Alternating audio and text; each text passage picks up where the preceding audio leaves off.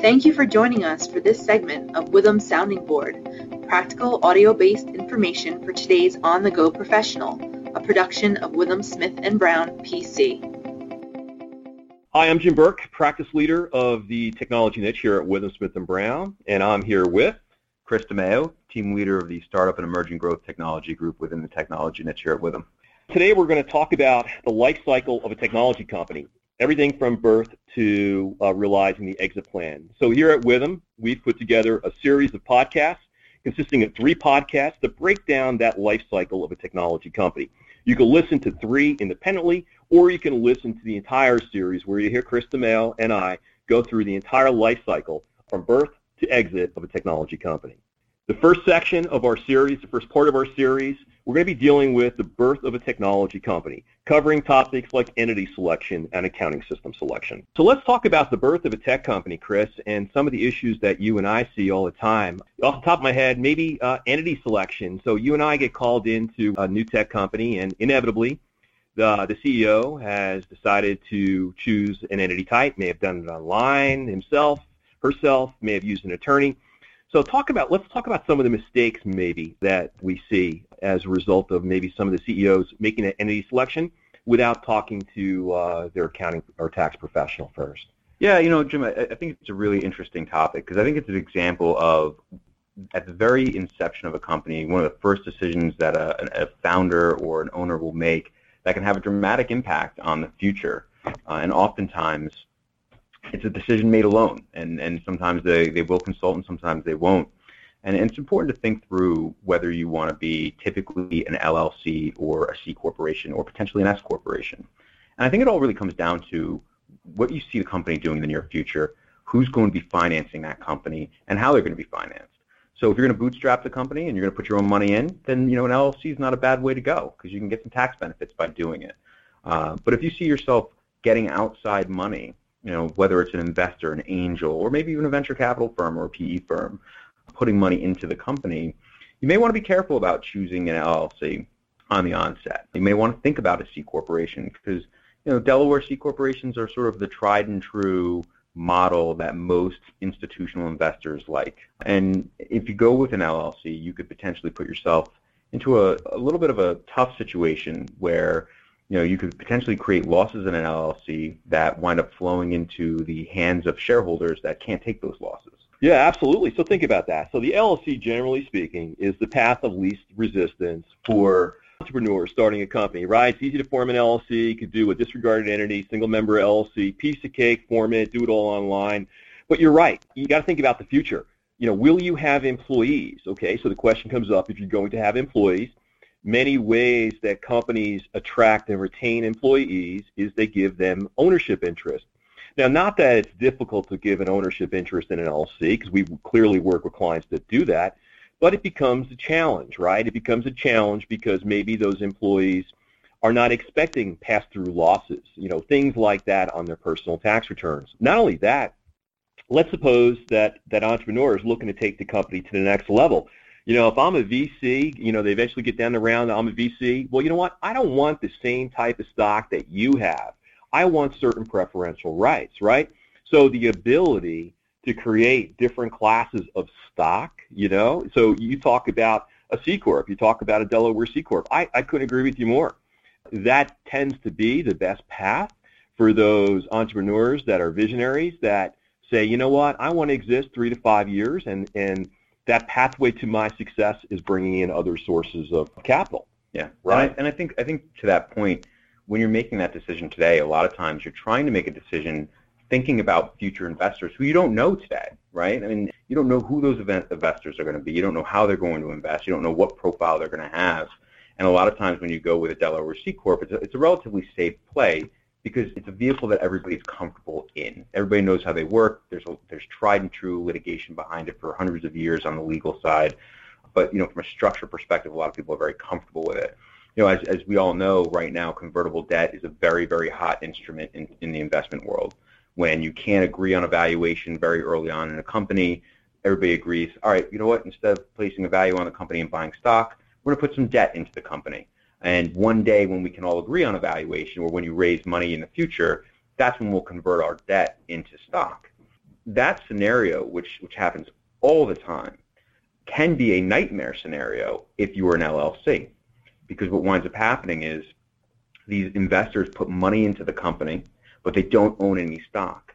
So all of the losses that are derived from the money that they're putting in go into the hands of shareholders who can't take those losses because they didn't put any money into the company. And and to that point, you and I know that those owners can't take those losses because they have no basis, right?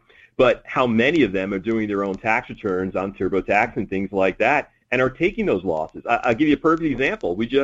We were engaged by an LLC recently. We came in, and all the employees are all owners in the LLC, and we were asked to do some of the returns for some of the owner employees. And we started looking at some of their tax returns, and we realized that a number of these guys ended up erroneously taking losses because they appeared on their K-1s. They didn't realize they weren't entitled to those losses. So, yeah, it becomes a challenge, and with that comes the issue of, we can move into professionals, selecting the right professional that understands the tech marketplace. All too often, an entrepreneur selects a professional that's a generalist. We're all CPAs out there. We're doing tax returns. We're doing financials, and, that's what we're trained to do. However, there are very few professionals that really know the specific tech sector. So you maybe talk a little bit about the importance of choosing the right professional team when an entrepreneur starts a business. Yeah, I think it's a fantastic point. And on multiple disciplines, whether it's accounting and tax, whether it's legal, whether it's bookkeeping and outsourced accounting, technology is a nuanced industry. And there's a lot of things that happen in the technology industry on a routine basis that you never really see in other industries. So if you're a technology company, almost by default, you have complex equity. You've got stock options, you may have warrants, you may be giving multiple levels of stock out, and you may have complex revenue recognition issues. You may have all of these things are relatively, in the context of the entire economic spectrum, unique. So if you go with a generalist, they may never see these things, or they may only see them once in a blue moon. And the benefit of going with an entity or an organization that really knows the tech sector is they deal with these things on a routine basis. And not only can they advise you on the instruments and the issues that you have, they can also make you aware of the things that you're not thinking about. And that's probably the biggest issue, right, is knowing what you don't know and being with somebody that already knows what you don't know. So I think that, a lot of times I kind of call it penny wise, pound foolish, right? Like you start your company and you use your uncle's accountant because he's your uncle's accountant and it's just fine. But then one day you look back and say, wow, I wish I had better advice early on. I couldn't agree with you more. Think about this. So you mentioned your uncle's accountant. Many entrepreneurs start a business with friends and family. Inevitably, somebody with an accounting major, somebody prepares the returns, someone's doing the internal accounting. And, very often we get involved in those relationships. And they don't want to sever those relationships from those individuals, which is all good. So generally, we'll work with the companies and, sort of a segregation of duties. We let the friends and family, accountant or tax person, do their deal. But at the same time, now we're adding our professional advice. We're looking at many of the issues facing tech companies. I can't tell you how often I go into a tech company, sit down, we win the client over, it's all great, we pick up the tax returns, and I'm looking at the tax returns, and let's say it's a SaaS solution provider or a company that has developed source code, and they've made no attempt at an R&D credit or things like that. It's because, not that their accountant or tax preparer didn't do a good job, but they just weren't well versed in the issues facing the specific industry. Yeah, and I think you're right. When you think about it, another great example is it's not a matter of finding the mistakes on the return. It's a matter of knowing the things that aren't there. We look at qualified small business stock, and so many of our founders have and hold this concept of qualified small business stock. It's often called QSBS. And what's amazing about QSBS that many people don't know is that if you hold qualified small business stock, when you sell your company, you'll either pay very, very depressed tax rates on it, significantly lower than current rates, or in some scenarios, in many scenarios, you could actually have zero tax on the sale of your stock, saving people millions of dollars. QSBS is something in the technology world that's very prevalent and known amongst technology accountants, But if you have sort of a standard run-of-the-mill accountant that may be a generalist, they may have never heard of that concept. Yeah, agreed. So, the accountant is one aspect of it. I advise all our tech companies, surround yourselves with the right professionals. You and I are out there in the space. So we see, let's talk about the legal side. We know there are attorneys out there, just like there are accountants out there, attorneys that specialize in tech. They know the issues surrounding intellectual property. They know the issues surrounding, acquisitions and goodwill and trademarks, protecting the company every which way that's humanly possible from a tech perspective. So again, it's not just accountants, it's also selecting the right attorney. And, very often tech companies make a mistake by not surrounding themselves with the right professionals. In my opinion, the right professionals can be by the company side as they work down that road towards realizing their exit plan. Yeah, absolutely. I think when you have the right professional, it's the kind of organization that you could have from cradle to IPO. You don't love to use the cradle to the grave scenario, but cradle to IPO. You don't want to be in a position where you're outgrowing your professional. And to that point, I often talk to my clients about the benefit of having a professional in the space is also just the volume of transactions that they see. So you should be able to ask your professional, what are you seeing in the industry right now? And if you're with somebody that's in the space, they can tell you, hey, I've seen 10, banking agreements in the last year. I've seen 100, incentive stock option agreements. And here's what I'm typically seeing right now in the industry. Yeah, true value of aligning yourself with the professional that's in the space. And you and I know it's a small community. We'll go into, let's say, the New York marketplace or the Boston marketplace or whatever marketplace is currently hot in tech. All the players know each other, right? So names resonate out there of the thought leaders in the space, and that's the value about being with a thought leader. They can also recommend other thought leaders in the space. So let's make a transition now. Let's talk about internal accounting at many of our startup tech clients and our technology clients. So looking at selecting accounting systems, there are lots of systems out there, right? So you and I probably, what's the most prevalent system you see a lot of our startup companies selecting? Yeah, I think it's a fascinating life cycle when you look at the internal accounting for a startup and emerging growth company. So I think when you look at companies that are just getting started, there are two logical choices, one being QuickBooks.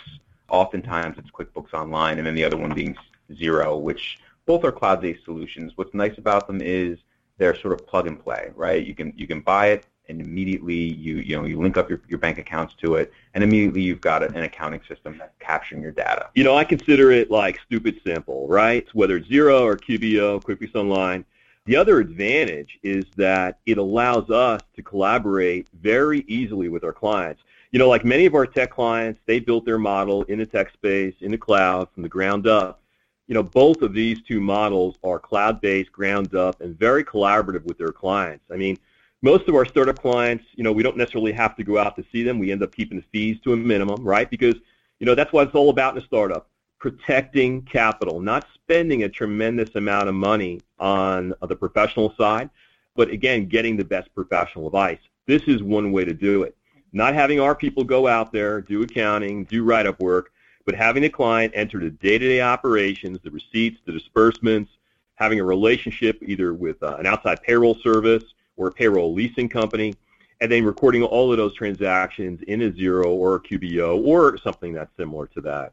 And the advantage is giving us the login information and allowing us to collaborate very easily and really help them to understand the financial metrics that are coming out of their systems, right? And they make a lot of sense. And what's interesting about these specific solutions are it's not just for really small businesses. There are plenty of companies that we work with that do tremendous amount. I got $20, $30 million companies using Intuit's QuickBooks. So it's quite happy. Very happy. And, years ago that wasn't the case. But today, many of these systems, because of the nature of our clients' business, because of, you think about it today, it's all, let's say, open APIs. And basically what's happening is our clients are going out getting best of breed, maybe front-end systems, processing sales transactions.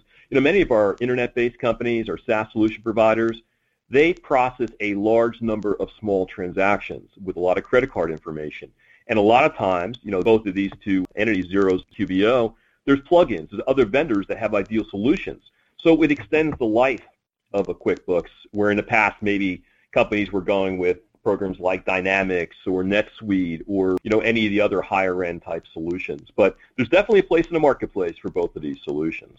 And I think the most important thing is knowing to get on them early, but then also knowing the right time that it is time to transition. Exactly. Right. In certain industries within tech, you have a long lifespan with QuickBooks or Xero. In other industries, it's short. Yeah, you're right. So you look at, for example, consumer products, e-commerce, you're going to have a shorter lifespan because you're going to have a very high volume of transactions. You're going to have to manage inventory, front end and back end. You may want a full integrated solution in one system.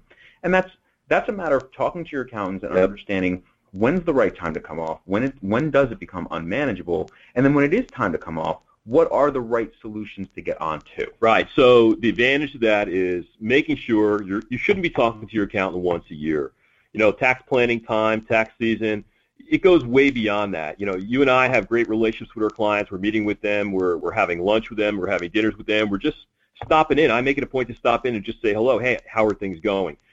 As long as we got our finger on the pulse of our clients, we're able to help advise them about things like that. When is the next time to move to the next system? Thank you for listening to this piece of the podcast dealing with technology companies, the life cycle of technology companies.